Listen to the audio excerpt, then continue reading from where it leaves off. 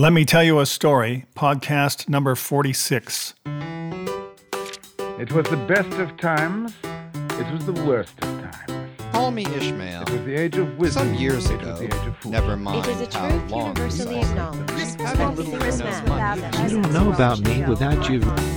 Welcome to Let Me Tell You a Story with hosts Steve and Becky Lyle. Settle back into your seat, step onto your favorite fitness machine, or lace up your walking shoes and enjoy stories from a variety of genres and authors. Hi, this is Steve. Hi, this is Becky.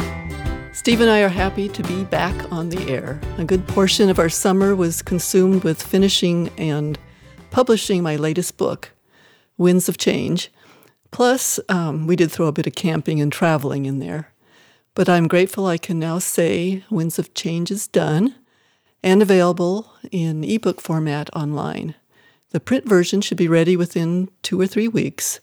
But today I'll read an excerpt later in the podcast from that book. In the meantime, Steve has a poem or two for you. After that, I'll introduce our guest author. I'm going to read a poem that my grandfather wrote, George A. Liles. I just found this, actually. But he wrote it in 1952. I won't ask you if you were alive then.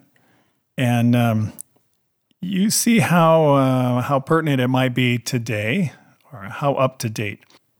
Politics, he called it. Politics is heard all over town. And away out in the country, too. It must be all around. It's all along the highway road, the byway, and the streets. It's politics. It's politics with everyone you meet. Now, Polly's in the office chair, the store, and in the shop. I wonder when November is here if politics will stop. She's long been on the battlefield, a leading in the fight. She needs a rest and medicine to get her system right.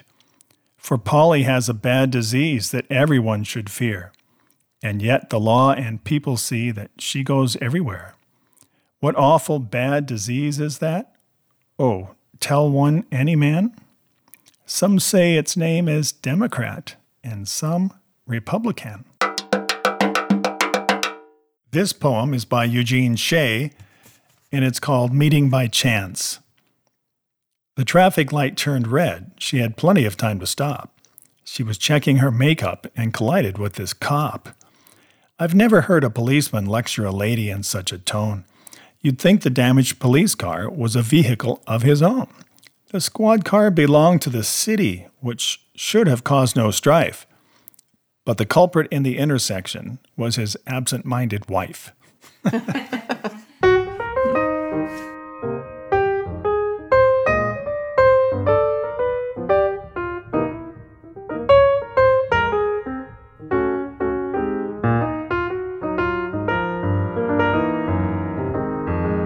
Our special guest for this podcast is Dana Longpre, author of In a Van Down by the River. She's a wife, a mom, a writer, an actress, a singer-songwriter, a playwright, a teacher, a dancer, choreographer, just an amazingly talented lady who helps other people use their talents in the arts. So before you read, Dana, we'd like to ask you a couple questions. My first question is, how do you find time? So I know you have 2 children, and one still a baby. So how do you find time to do all that you do? I've seen you at book signings, directing youth choirs, acting in commercials. How do you fit it all in? Well, it's a natural response to what's in my heart. So I want to use the example of songwriting. For example, I'm always writing songs, and I know a lot of times people are asking me, how do you come up with your songs? Well, they're a response to my interactions with people. When I'm interacting with people and I see that they aren't understanding something that's deep in my heart, something that God has taught me, and that I want to communicate that to them in a very sensitive way where I reach their heart without a harshness that can come across through just talking to someone. I go home and contemplate that interaction, if it was a lot of times maybe a negative one or just a charged interaction. And I go home and I ponder over God's word, and the outcome is almost always a song. And so it's so cool to look back at all the songs that I've written at different points in my life. They're milestones in my life. They're little jewels in my pocket. I don't know if you know the story Hind's Feet on High Places by Hannah Hurnard. I believe I pronounced her name correctly. But it's a lot like Pilgrim's Progress.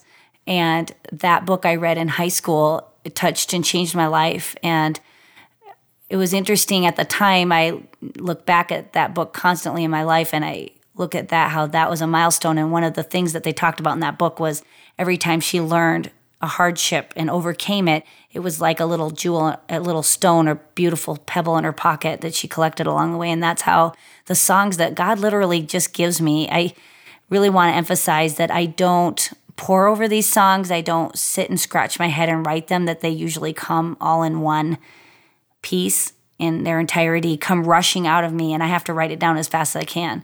So even with choreography and playwriting and everything, there's a response to what the stirrings that God places in my heart, and they pour out of me, and I just have to capture them as fast as I can on paper so that I don't miss the message that He's giving me, really, to share, even not only with myself. Obviously, it's a lesson that I've learned, but then to turn around and share that with other people in a manner that they'll hear it, because a song speaks to people, and you can say more challenging topics and challenging things than you would in just regular conversation. So I think I can't stop the flow, I guess would be the clear, short answer to that. How do I find time? I can't stop the creation that's coming through me. I cannot stop that flow. And sometimes when I'm holding my baby and rocking her to sleep and she's crying and my son's asking me a question and I'm trying to cook dinner and my dog's barking at me and I say, and I feel a flow coming on, which happens pretty regularly, I say, God, please be faithful to remind me of all that you have to tell me later when everything's quiet so that I can get all this down. So that's what I have to do, because I don't want to lose that message that He's trying to give me, and I don't. But I know that He's faithful to finish that good work in me, so I can rest even when I'm trying to cook dinner and my whole world's falling apart. I know that He's faithful to bring that back up, rise that back up in my heart in His time after everybody's asleep, and I can stay up late and just pour over my notebooks with what He's given me. Wow, that's fascinating. So do you tend to a certain style of song, or are they all different? Well, that's a good question. It depends on the situation. For example, I was at Calvary Chapel for 4 wonderful years leading children's worship. And during that time, my songs were in that environment a response to holes in the theology that I saw that children have and just the simple understandings of Christ. One of the songs I wrote was called 5 Minutes, for example. And I had told the kids, and I'd been praying, I said, sometimes you only have 5 minutes to tell someone about Jesus. And that turned into a song, and that was the chorus. If I only had 5 minutes to talk to you today, if I only had 5 minutes, this is what I'd say. I'd say God loves you and has a plan for your life. And it just, see how it just turns into a song. It just does. It just can't help it. And That's cool. yeah, so in that environment, I wrote a lot of children's songs over those 4 years, enough to make probably 2 CDs that I plan on doing in the next 2 years. And then when I started just working with teenagers as a 5th and 6th grade teacher at Vineyard, I loved that. And then also the high school Spanish teacher at Vineyard. Then my songs were that age group and that genre and that outpouring. And then so I have a CD worth of music for that age group and that mode. And then I have other songs that I write that are in response to just daily conversations with, and interactions with adults. And so I call those my radio-ready songs. And those songs tend to be kind of alternative or kind of country. If that can mix, I have no idea, but it does. And God has just given me my own sound, and I finally just allow it and not try to make myself like anyone else. At this point in my life, I've just allowed the genre that he shaped in me to come out, and I enjoy it. I enjoy what's coming out of me, and I enjoy that I have different messages for different age groups. It's pretty exciting to be in the middle of all this that he's given me. Wow, a lot. Thanks, Dana. That's just so fascinating, but I suppose we should get on with your reading. So we'll let you choose 2 or 3 chapters, or however many you think our audience would enjoy, and give them a taste of your book, In a Van Down by the River. Poverty. Things at home went from bad to worse for my sister and me. The novelty of our adventure wore off, and the cold, hard fact that we were still living in a campground with winter looming was causing tempers to flare. At one point, after eating yet another old airplane meal brought home from my mom's work in the van, my sister and I began to do our homework. I had a question on my science. "I don't know. Ask your father," my mother said, which I knew was my death sentence. My dad was the kind of guy that if you didn't get it right away, he would chew your head off, and this was one of those times. Reluctantly, I asked him for help. He gave an obscure explanation and then demanded I understand and tell him the answer. I had no idea. I was terrified, and I was looking intently down at my book. "Look at me," he screamed. "Do you get it?" I was still afraid to look up. Then suddenly he grabbed me by the throat and screamed into my face. I said, "Look at me. Don't you get it?" Then just as suddenly he released me and stormed out of the van. My mother, sister, and I sat there, shell-shocked and speechless. Another terrifying incident was when my sister and I were sitting in the van. I believe it was the weekend because I know we hadn't gone to school that day. Our father and mother were having a disagreement outside by our campsite. Slowly their disagreement heated up until they were shouting at each other, and my father began to violently push my mother backwards. She came right back at him, but then he shoved her harder and began shouting more angrily. Finally and horribly, he grabbed her by the throat and shoved her onto a picnic table. As he leaned over and he screamed into her face. My sister and I sat motionless in the van, watching helplessly like scared mice. We were miles from a phone or any kind of help. We were frozen in fear. Later, my mom came back into the van as if nothing had happened.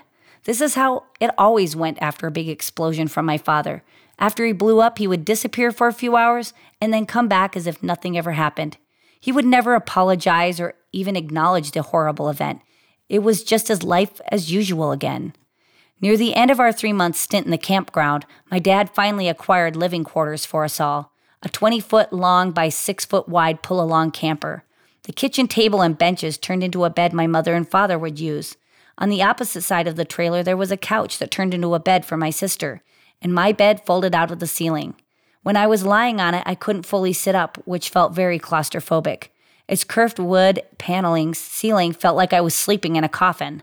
I was glad there were 2 tiny windows, one by my head and then another at my foot, because I would joyfully crank the window at my head for a breath of fresh air.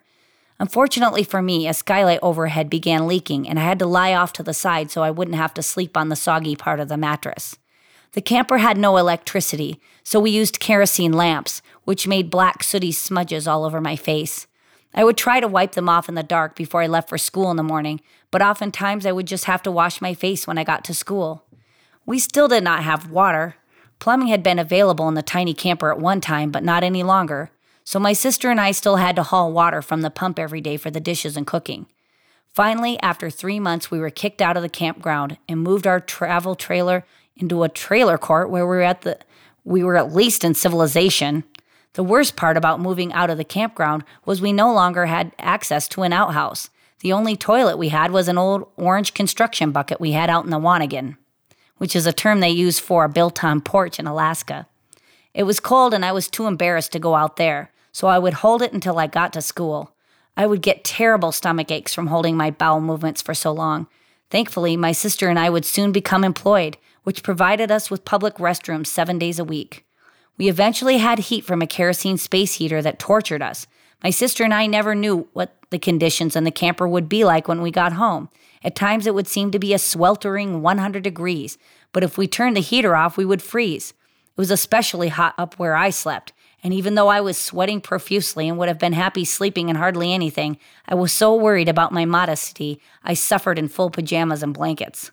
I was very thankful that my parents allowed my sister and me to get work permits so we could get jobs for ourselves. This was decided after my parents announced that they had no money to help provide us school clothes or classroom supplies, and that if we wanted these things, we would have to provide them for ourselves.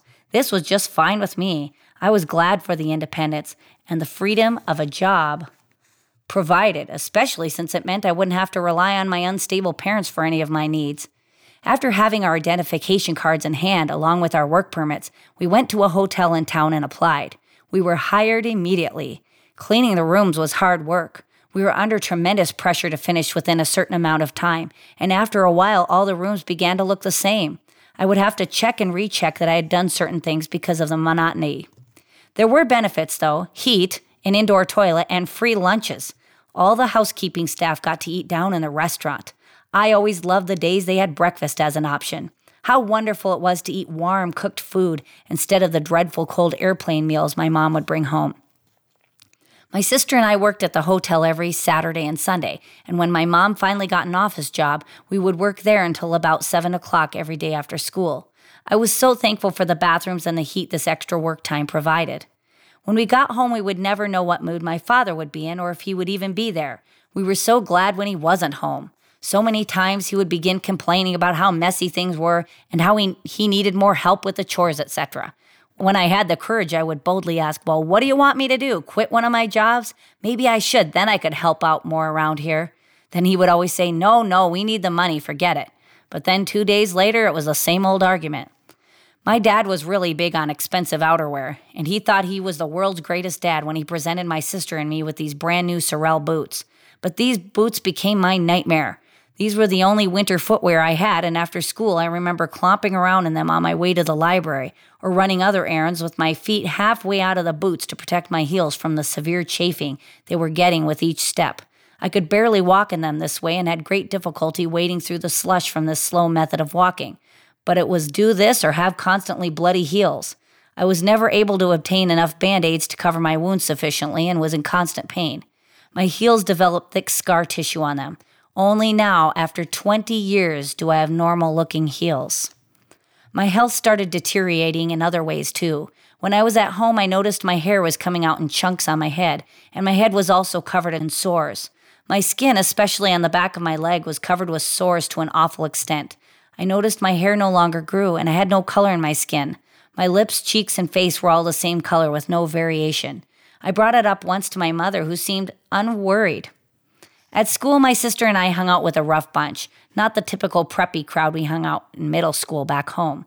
I don't know how we ended up with these friends. It seems they kind of chose us. But there really wasn't a lot of choices at this school. Obviously, we didn't fit in with the wealthy, popular kids. But besides them, there was a small, mediocre crowd, and then there was the rough oddball crowd. Our friends were in the rough oddball group. There were Ricky and Darren, who were big guys in leather jackets and seemed way too old to be still in high school. Then there were Hez and Donna, both beautiful, busty girls in leather jackets.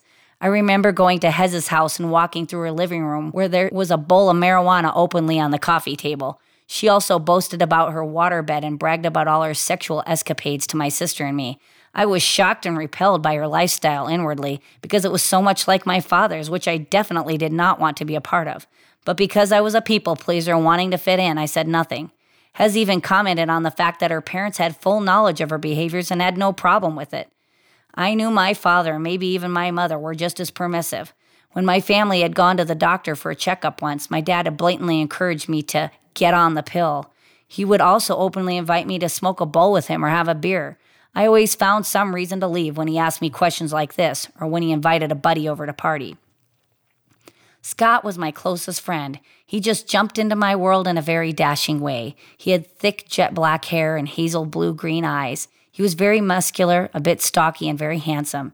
He wore glasses, but this did not detract from his good looks. He was energetic and funny. His sarcastic wit always made me laugh, which I so needed. He in some ways seemed like a boyfriend to me because of the extravagant gifts he began to give me, like a faux emerald and diamond necklace and fancy cashmere sweater. But his persistent refusal to hold my hand or steal a kiss left me wondering. I worried that I was not attractive enough for him, which increased my self-doubt and anxiety about my already much damaged self-esteem. His friendly, faithful attention kept me hopeful, though, and I slowly felt as if I were falling in love with him. Sometimes after school, instead of working in my mom's office, I would stay in town with my sister and we'd walk over to the library to do our homework until our parents picked us up. Our friends usually came with us, and sometimes we would just hang out for a while. One time, Scott gave me a book while we were at the library with very descriptive homosexual experiences in it. I read it uninterested. I did not realize it at the time, but he was trying to give me a clue to his true identity. As I got to know Scott more, he began to understand my situation at home and became concerned about my sister and me. One day he said, "You don't have to live like that, you know. If you ever need any help, just call me." My sister and I just laughed it off at the time. We were so used to just sucking it up all the time that we never thought there might truly be a way out. One night at home in the camper, my sister and I got home before our parents. As we sat and I chatted, I brought up the comment Scott had made earlier that day.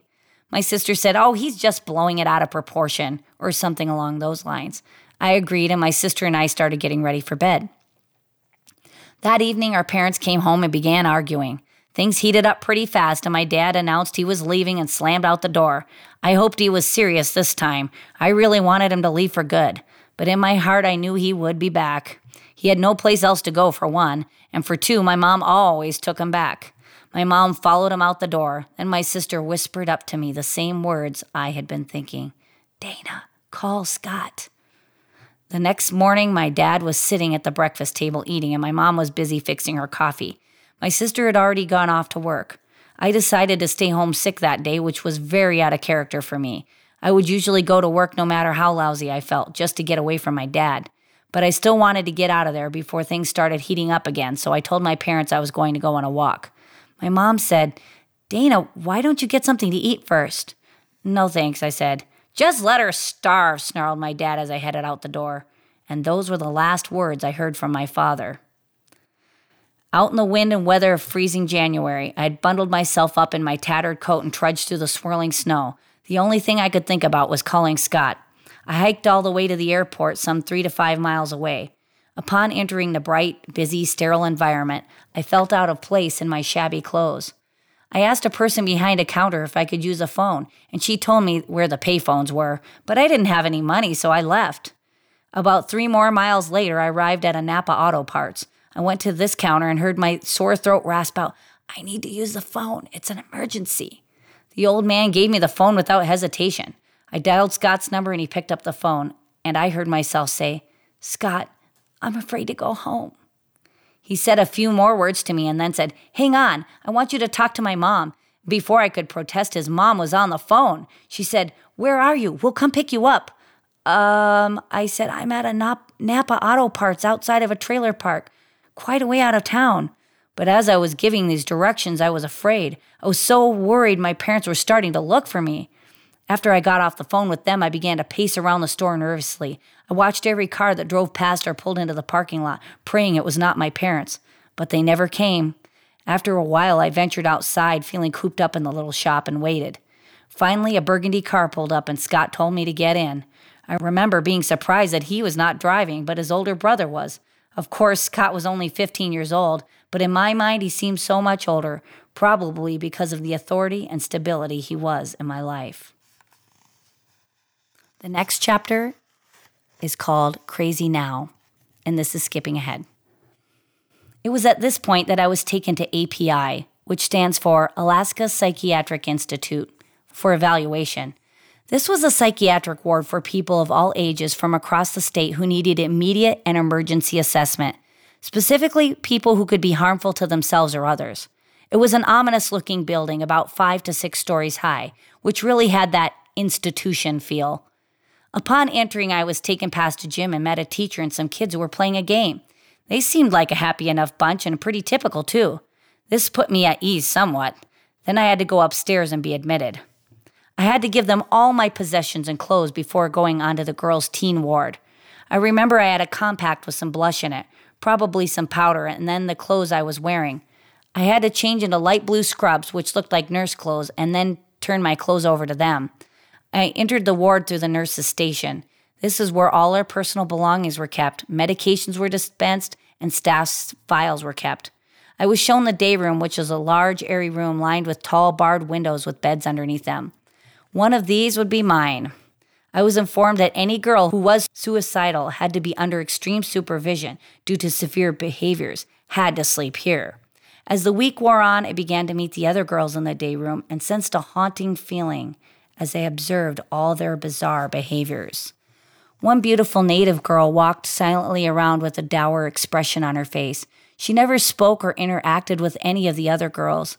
Sadly, she would often lie on her bed and masturbate publicly. There was no privacy in the day room. No one would make her stop. They just directed her at transitions.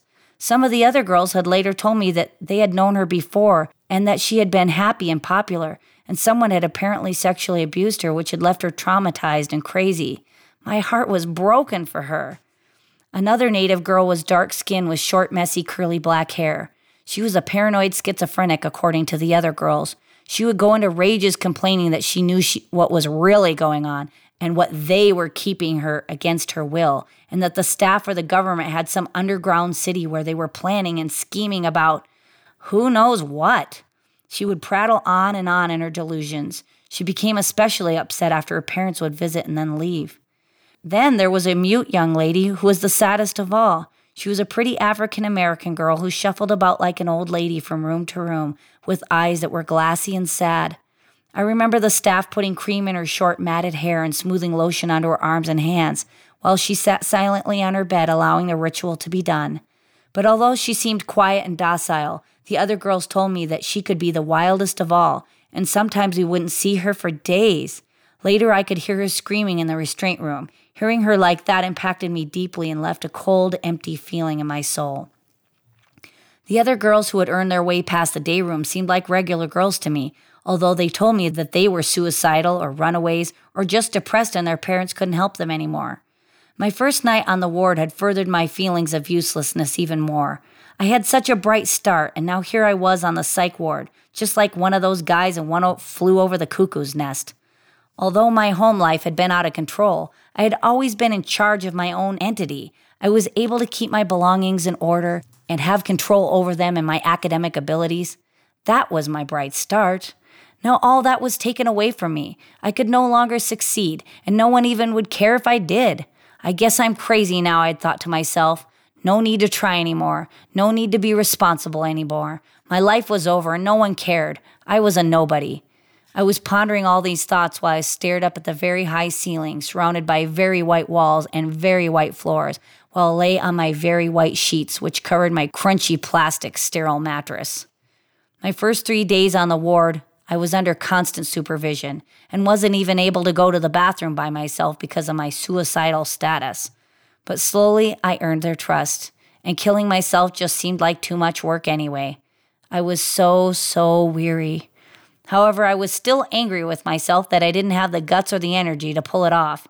I'd always wanted to make an impact on the world, and now I couldn't even have the dramatic exit I had hoped for. All this just made me hate myself more. The days began to be filled with routine, which was nice because it made the time pass. And my favorite time was going to the school program. The 2 male teachers were fun-loving and lighthearted. I could tell they had a passion for their subjects and compassion towards us girls. It was so pleasant, I almost felt like I was at regular school. One of the teachers was in charge of language arts and history, while the other teacher was in charge of math and science. They even had their own classrooms, and we had to change classes, which promoted the feeling of real school too. I couldn't help myself. This was my place to shine, so I did my very best work. And since it looked like I wouldn't be dead by the end of this year, I knew deep down in my heart that the only way out of my life of poverty was to go to college. So I would need to keep my grades up. I also wanted to show the teachers I wasn't like the other kids because I really invested in what they had to offer and really cared. Other aspects of daily living in the hospital began to take on a rhythm too. At meal times, we were led to a small dining room with round tables and stools bolted to the ground. We would line up by a window and get our trays of food and then go sit back down, cafeteria style. Plodding along in line in our blue pajamas, we looked like inmates in a women's jail. Our treatment did not seem much better. This aspect of our lives was so hospital-like, nothing like the normalcy the school time offered. Of course, the beautiful, quiet native girl would sit alone at a table by herself. She was always given a shake with her meal in order to help her gain weight. She never had any expression on her face as she ate silently, with a far-off look in her black eyes. Another memorable encounter for me was the on-site psychiatrist. He was the stereotypical old man who was balding with white hair, a beard, and wire-rimmed glasses. Right out of a movie. The only thing missing was the German accent. I remember my first evaluation with him. I thought I'd have a little fun and make some stuff up. Now I realize what a dangerous decision that was. Drugs could have been prescribed that would have zombified me, or my time in the hospital could have been prolonged. I didn't realize I was playing with fire. Thankfully, the old man saw nothing to worry about in me and said my time here would be short, and I would be leaving for my previous foster home in about a week. After this interview, I was moved out of the day room and promoted to the back of the ward, where I could have my own private bedroom, which was really just a bed behind a couple of partitions.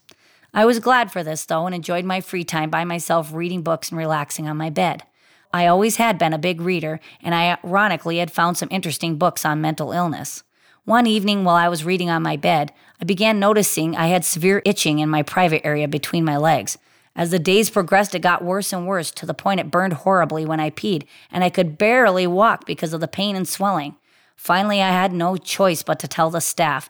They brought me back to an exam room where I had my first female exam.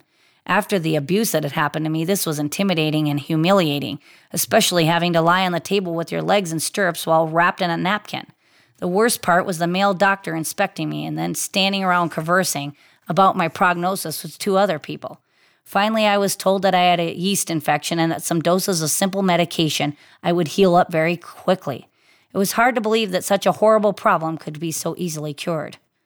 About the same time all this drama was happening, some of the girls told me an old patient was coming back to the ward. The other kids talked about her in hushed, reverent tones. They told me she was some kind of servant of the devil and the most evil person they had ever met. I was impressed, curious, and afraid to meet her. I had a dark side that was interested in the occult, and I wanted to learn more. But when she finally arrived on the ward, I was a little disappointed. She was not as intimidating as I hoped she would be. I guess I was looking forward to meeting someone with some real power. Ultimately, this is what I longed for. Someone who would take control of my life and show me there really was a power greater and higher than myself. Angela was an impressive-looking girl nonetheless. She had thick black shoulder-length hair with a white streak on one side, and the other side of her head was shaved down into a boy cut and slightly spiked. She had deep olive skin tone and dark, firm eyes, resolute yet sad. She had thick, husky, boyish frame and wore baggy clothes. I was determined to be her friend and learn more about her source of power. But as we got to know each other, she didn't talk about her dark ways at all. I was very disappointed, but still thought she was cool because of her tough reputation. One night, Angela walked into my room and told me there was a full moon. I was surprised because it was strictly forbidden for us to enter each other's rooms unsupervised, especially at night. She asked me if I would like to join her in howling at the moon. I was thrilled. I couldn't resist her recklessness. So we padded down the hallway together and looked up through the windows at the moon's brightness pouring onto the floor. She began to howl like a wolf and I joined in. In moments, staff ran onto the ward and began rapidly searching for us. Angela bolted, which surprised and impressed me. She was actually running away from the staff, so I ran too. We each hid behind different partitions and noiselessly waited. The staff quickly found us and sent us back to bed without much of reprimand. The next morning, I was expecting to be on restriction and have fewer privileges, but instead the staff told me I needed to prepare to go home. I was shocked to hear how resolute they were and seemingly unimpressed by my previous night's behaviors. Nobody seemed to think I needed to be there anymore. I began to gather my meager belongings from the staff's office and noticed my compact mirror was broken. I was disappointed by the lack of respect they had toward my possessions, considering I had so little. The last thing I'm going to read is one of my poems, which is actually a song now. And it goes like this. Sitting in a slum with my Gap skirt on, waiting for my life to change. Sitting in the sun and the rocks and dirt, hanging with my son Nate. And oh, how I want my life to change. But God is the only one who can make it happen now, and I wait. And so I wait, and so I wait. Crying in the night for my son to sleep, waiting for his life to change. Singing in the day while I clean the house, waiting for Joe to get paid. And oh, how I want my life to change. But God is the only one who can make it happen now, and I wait. And so I wait, and so I wait. Praying for the world and all its needs, knowing that the need is great. And giving all we can, even though it's small, is the cure to our selfish fate. And oh, how I want their lives to change. But God is the only one who can make it happen now, and we wait. And so we wait. And so we wait. And so we wait. And so we wait. Thank you. Thank you, Dana. Wow, that's great. Good job. Well, let's do Chapter 7 of Treasure Island. This is Part 2, The Sea Cook. I go to Bristol. It was longer than the squire imagined ere we were ready for the sea, and none of our first plans, not even Dr. Livesey's, of keeping me beside him could be carried out as we intended. The doctor had to go to London for a physician to take charge of his practice. The squire was hard at work at Bristol, and I lived on at the Hall under the charge of old Redruth, the gamekeeper, almost a prisoner, but full of sea dreams and the most charming anticipations of strange islands and adventures. I brooded by the hour together over the map, all the details of which I well remembered. Sitting by the fire in the housekeeper's room, I approached that island in my fancy from every possible direction. I explored every acre of its surface. I climbed 1,000 times to that tall hill they called the Spyglass, and from the top enjoyed the most wonderful and changing prospects. Sometimes the isle was thick with savages with whom we fought, sometimes full of dangerous animals that hunted us. But in all my fancies, nothing occurred to me so strange and tragic as our actual adventures. So the weeks passed on, till one fine day there came a letter addressed to Dr. Livesey, with this addition: to be opened in the case of his absence by Tom Redruth or young Hawkins. Obeying this order, we found, or rather I found, for the gamekeeper was a poor hand at reading anything but print, the following important news. Old Anchor Inn, Bristol, March 1st. Dear Livesey, as I do not know whether you are at the Hall or still in London, I send this in double to both places. The ship is bought and fitted. She lies at anchor, ready for sea. You never imagined a sweeter schooner. A child might sail her. 200 tons. Name? Hispaniola. I got her through my old friend Blandly, who has proved himself throughout the most surprising trump. The admirable fellow literally slaved in my interest, and so, I may say, did everyone in Bristol. As soon as they got wind of the port we sailed for, treasure, I mean. Redruth, said I, interrupting the letter, Dr. Livesey will not like that. The squire has been talking after all. Well, who's a better right? Growled the gamekeeper. A pretty rum go if squire ain't to talk for Dr. Livesey, I should think. At that, I gave up all attempt at commentary and read straight on. Blandly himself found the Hispaniola, and by the most admirable management got her for the merest trifle. There is a class of men in Bristol monstrously prejudiced against Blandly. They go to the length of declaring that this honest creature would do anything for money, that the Hispaniola belonged to him, and that he sold to me absurdly high, the most transparent calumnies. None of them dare, however, to deny the merits of the ship. So far there was not a hitch. The workpeople, to be sure, riggers and what not, were most annoyingly slow, but time cured that. It was the crew that troubled me. I wished a round score of men, in case of natives, buccaneers, or the odious French, and I had the worry of the deuce itself to find so much as half a dozen. To the most remarkable stroke of fortune, brought me to the very man that I required. I was standing on the dock when, by the merest accident, I fell in talk with him. I found he was an old sailor, kept a public house, knew all the seafaring men in Bristol, had lost his health ashore, and wanted a good berth as cook to get to sea again.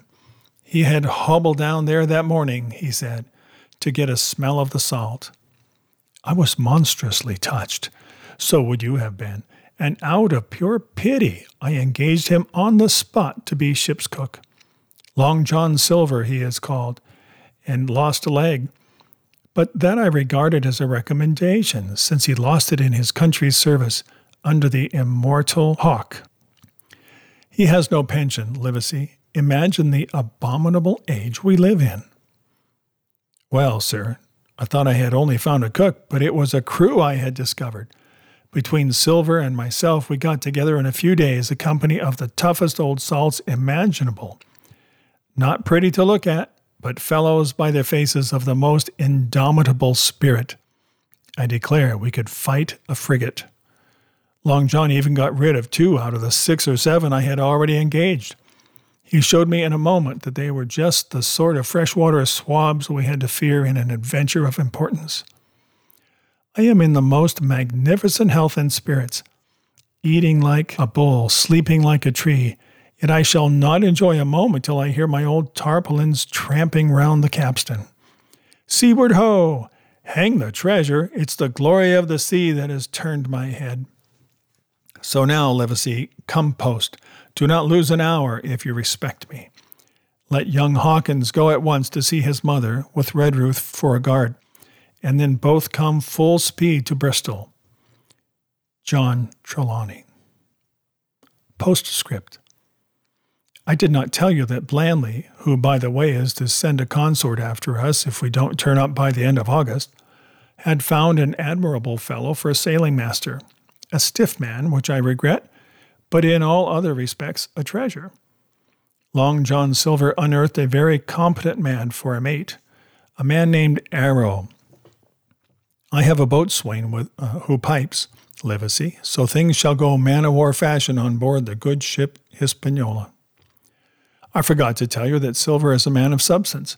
I know of my own knowledge that he has a banker's account which has never been overdrawn.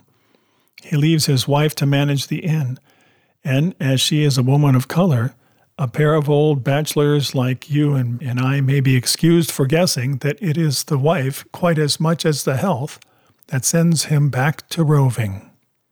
J.T. P.P.S. Hawkins may stay one night with his mother. J.T. You can fancy the excitement into which that letter put me. I was half beside myself with glee, and if I ever I despised a man, it was old Tom Redruth, who could do nothing but grumble and lament. Any of the under gamekeepers would gladly have changed places with him, but such was not the squire's pleasure, and the squire's pleasure was like law among them all. Nobody but old Redruth would have dared so much as even to grumble. The next morning he and I set out on foot for the Admiral Benbow, and there I found my mother in good health and spirits. The captain, who had so long been a cause of so much discomfort, was gone where the wicked cease from troubling. The squire had everything repaired, and the public rooms and the sign repainted, and had added some furniture, above all, a beautiful armchair for mother in the bar. He had found her a boy as an apprentice also, so that she would not want help while I was gone. It was on seeing that boy that I understood for the first time my situation. I had thought up to that moment of the adventures before me, not at all of the home that I was leaving, and now at sight of this clumsy stranger who was to stay here in my place beside my mother, I had my first attack of tears. I am afraid I led that boy a dog's life, for as he was new to the work, I had 100 opportunities of setting him right and putting him down, and I was not slow to profit by them. The night passed, and the next day after dinner, Redruth and I were afoot again, and on the road. I said goodbye to Mother and the cove where I had lived since I was born, and the dear old Admiral Benbow, since he was repainted no longer quite so dear. One of my last thoughts was of the captain who had so often strode along the beach with his cocked hat, his saber-cut cheek, and his old brass telescope. Next moment we had turned the corner and my home was out of sight. The mail picked us up about dusk at the Royal George on the Heath. I was wedged in between Redruth and a stout old gentleman, and in spite of the swift motion and the cold night air, I must have dozed a great deal from the very first, and then slept like a log uphill and down dale, through stage after stage, for when I was awakened at last, it was by a punch in the ribs, and I opened my eyes to find that we were standing still before a large building in a city street, and that the day had already broken a long time. "Where are we?" I asked. "Bristol," said Tom. "Get down." Mr. Trelawney had taken up his residence at an inn far down the docks to superintend the work upon the schooner. Thither we had now to walk, and our way, to my great delight, lay along the quays and beside the great multitude of ships of all sizes and rigs and nations. In one, sailors were singing at their work. In another, there were men aloft, high over my head, hanging to threads that seemed no thicker than a spider's. Though I had lived by the shore all my life, I seemed never to have been near the sea till then. The smell of tar and salt was something new. I saw the most wonderful figureheads, that all had been far over the ocean. I saw, besides, many old sailors with rings in their ears, and whiskers curled in ringlets, and tarry pigtails, and their swaggering, clumsy sea walk. And if I had seen as many kings or archbishops, I could not have been more delighted. And I was going to sea myself, to sea in a schooner with a piping boatswain and pigtailed singing seamen, to sea bound for an unknown island, and to seek for buried treasure. While I was still in this delightful dream, we came suddenly in front of a large inn, and met Squire Trelawney, all dressed out like a sea officer in stout blue cloth, coming out of the door with a smile on his face, and a capital imitation of a sailor's walk. "Here you are," he cried, "and the doctor came last night from London. Bravo! The ship's company complete." "Oh, sir," cried I, "when do we sail?" "Sail," says he, "we sail tomorrow." Winds of Change is the latest and the last novel in the Kate Nielsen series. I'm already getting hate mail. Well, actually, nice notes from disappointed readers who feel that Kate should live on in my imagination and in print. But as much as I love the Whispering Pines characters, I'm excited to move to a new topic, which will involve equally lovable characters. I promise. As you recall, the first book in the series, Winds of Wyoming, is about Kate Nielsen, a young woman newly released from a Pennsylvania prison who leaves her past behind and heads to Wyoming to begin a new life. However, her past follows her and threatens to ruin her plans for reform. In the second book, Winds of Freedom, Kate's best friend, Amy, disappears and Kate goes to Texas to find her, having no idea of the evil that has ensnared her. And now here's the blurb for the third book, Winds of Change.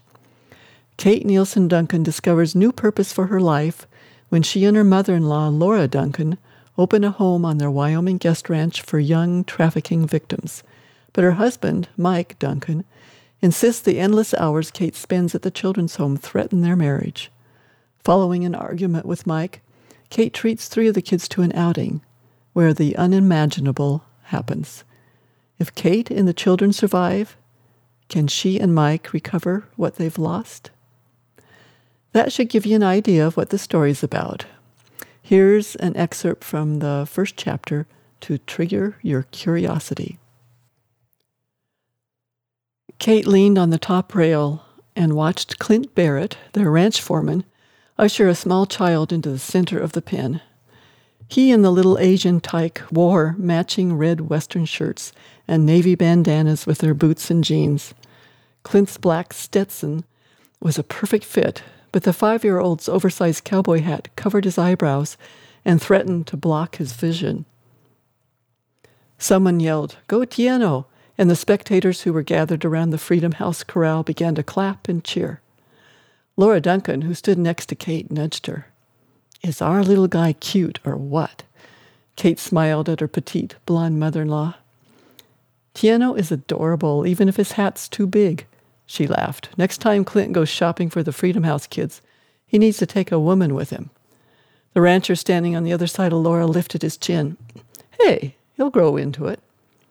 "Sure." Kate gave him a dubious look. "In about 8 years. Clint lifted a coiled rope off the dummy calf he'd made for the event by tacking a sun-bleached steer skull to one end of a wooden sawhorse. A frayed piece of twine attached to the other end served as a tail. He raised the rope in the air, and the crowd quieted. "Ladies and gentlemen," he announced, "I am proud to present our one and only contestant in the calf roping event this afternoon, Billy the Kid." The onlookers applauded, but Tiano pushed back his hat and frowned up at Clint. "No, not my name, Mr. Clint."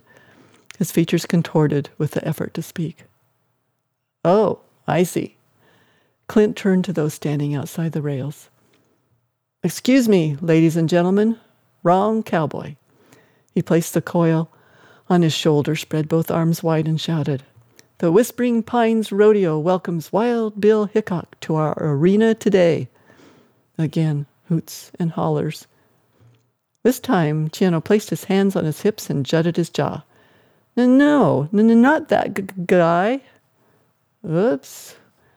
Clint held out his palms. "What can I say? Will you give me another chance to get it right?" Squinting against the sunshine, the little boy studied the stocky cowboy. Finally, he offered a solemn nod.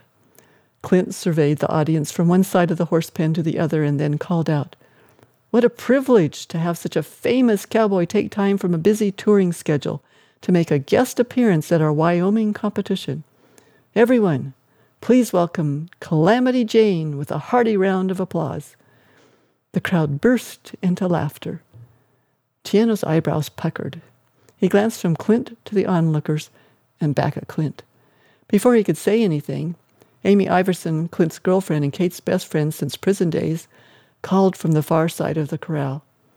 "Hey, Clint, I didn't grow up in the West, but even I know Calamity Jane was a girl." Again, laughter. Laura murmured, "I'm not sure how much more Tiano can take." Kate nodded. She had the same concern. Like the other young Freedom House residents, Tiano had been rescued from a Texas brothel called Executive Pride. And like the others, he could easily be overwhelmed by Clint's teasing. The foreman knelt beside the miniature cowboy and put his arm around the boy's narrow shoulders. "Enough goofing around, bucko?" Tiano looked down. Clint squeezed his shoulder, and from his position on the ground, he said, "Ladies and gentlemen, you are looking at a calf roping champion in the making.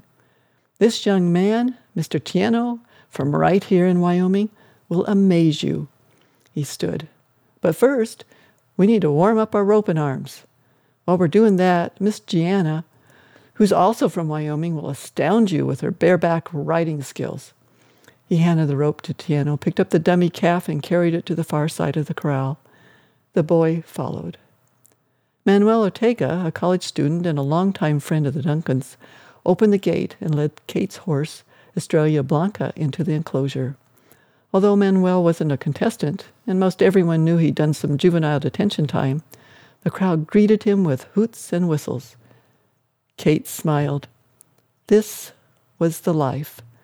Spring sunshine warmed her back, and a loving community warmed her spirit. Not only was she encircled by friends and family, beauty surrounded her on every side. Beyond the corral, between stands of evergreen trees and aspen groves, laced with new growth, the Sierra Madre Mountains poked their white-topped peaks into a bright blue sky. Freshly sprouted grass and hillsides of wildflowers colored and scented the land. Deer elk and moose abounded.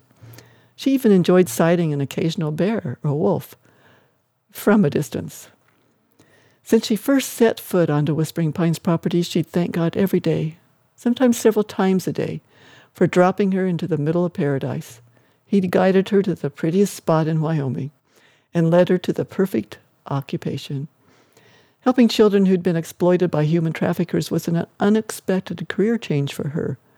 She enjoyed her marketing work for the ranch, but what she was doing at the children's home not only fit her temperament, but brought context to her painful past, filling her with the passion to do everything she could to nurture the kids. She'd never known such contentment. Yet, she rarely mentioned the specific purpose of the children's home. Many of their neighbors and even some of the ranch guests knew Freedom House was a place for orphaned and abandoned children, but that's all they knew. They weren't told the young residents had once been forced to prostitute their small, frail bodies. Kate turned to check the graveled parking area. What was keeping Mike? She considered calling him on the two-way radio in her SUV, but she'd mentioned the rodeo and cookout before they parted ways after breakfast and had left him a note. If he'd wanted to come, he'd be here by now.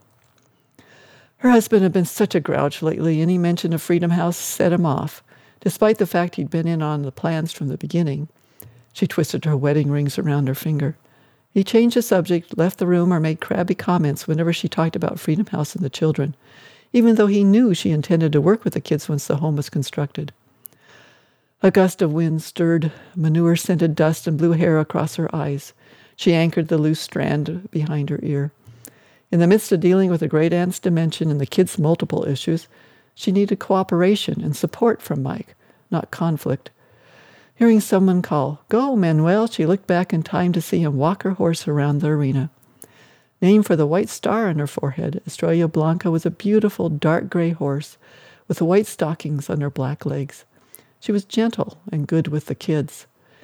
Manuel led the filly to where an olive-skinned girl wearing a helmet, jeans, and a T-shirt sat on the railing. He kept Estrella steady while 9-year-old Gianna grabbed her charcoal mane and slid from the fence to her sturdy back. "Ah." Laura placed her forearms on the railing and rested her chin on her hands, her gaze on the young rider. Kate knew what she was thinking.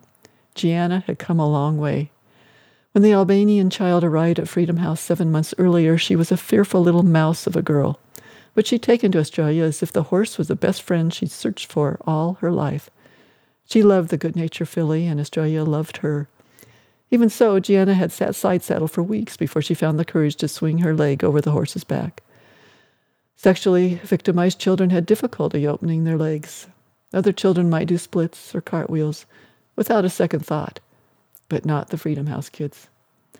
Unlike Tiana, whose parentage was a mystery, Gianna knew who her mother was and where her family lived.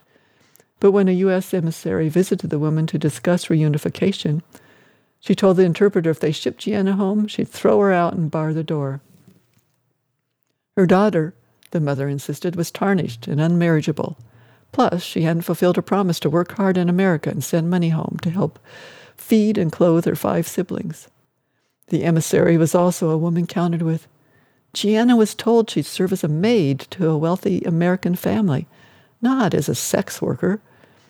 In response, the woman's eyes had blazed and she'd rattled off a string of angry words before shoving them both out the door. As it slammed behind them, the emissary stared at the translator. What was that all about? "The girl failed her family," he said. "She's an embarrassment to them. Refusal to allow her back into their home is a matter of honor." The social worker who informed Gianna she wouldn't be able to return to Albania expected tears and was surprised by her response. "I told you they don't want me." Kate grieved for Gianna's loss, but the girl had moved on, never once mentioning her family. Gianna wrapped her legs around the filly, and pride in her tenacity replaced Kate's sorrow for her past. Manuel clicked his tongue, and with the lead rope draped loosely over his shoulder, escorted the pair along the railing. "Good job, Gianna," Laura called, amidst other shouts of encouragement. Kate sneezed when they passed, like she did every time she got close to her horse. Estrella loved to roll in the dirt. No matter how often they brushed her, she was a perpetual dust cloud. The pair circled the arena once and stopped. "Now, for the best part."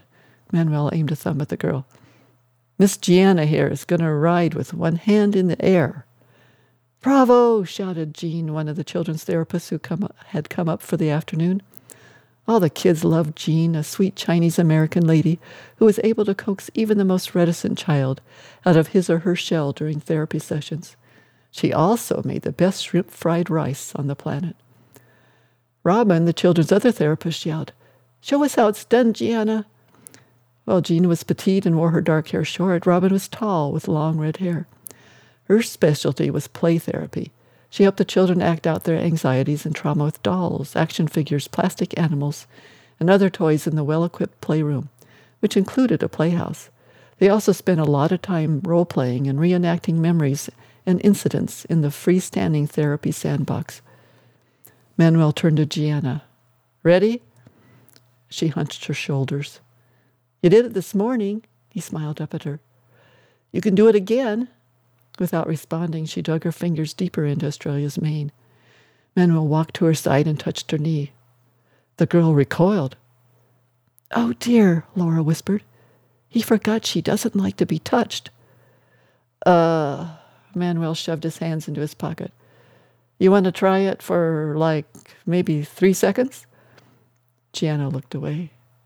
Kay felt sorry for Manuel, who appeared to have no idea what to do next. "Sweetie?" The tremulous voice came from the far side of the corral.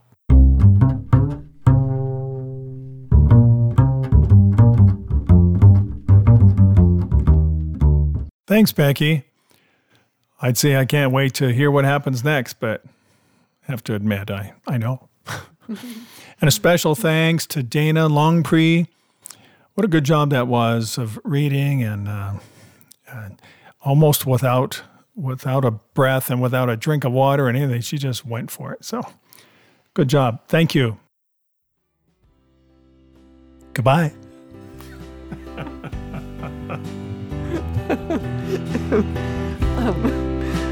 Thanks for listening. Until next time, happy reading. Thanks for listening. You can find more of Becky Lyles under the pen name Rebecca Carey Lyles. Her most recent novels, Winds of Wyoming and Winds of Freedom, have both won awards and made the Amazon best-selling list. Steve, well, he just really needs to get his stuff published. If you have comments or suggestions, send them to story@beckylyles.com. Tune in next week for more tall tales and fun fables at Let Me Tell You a Story.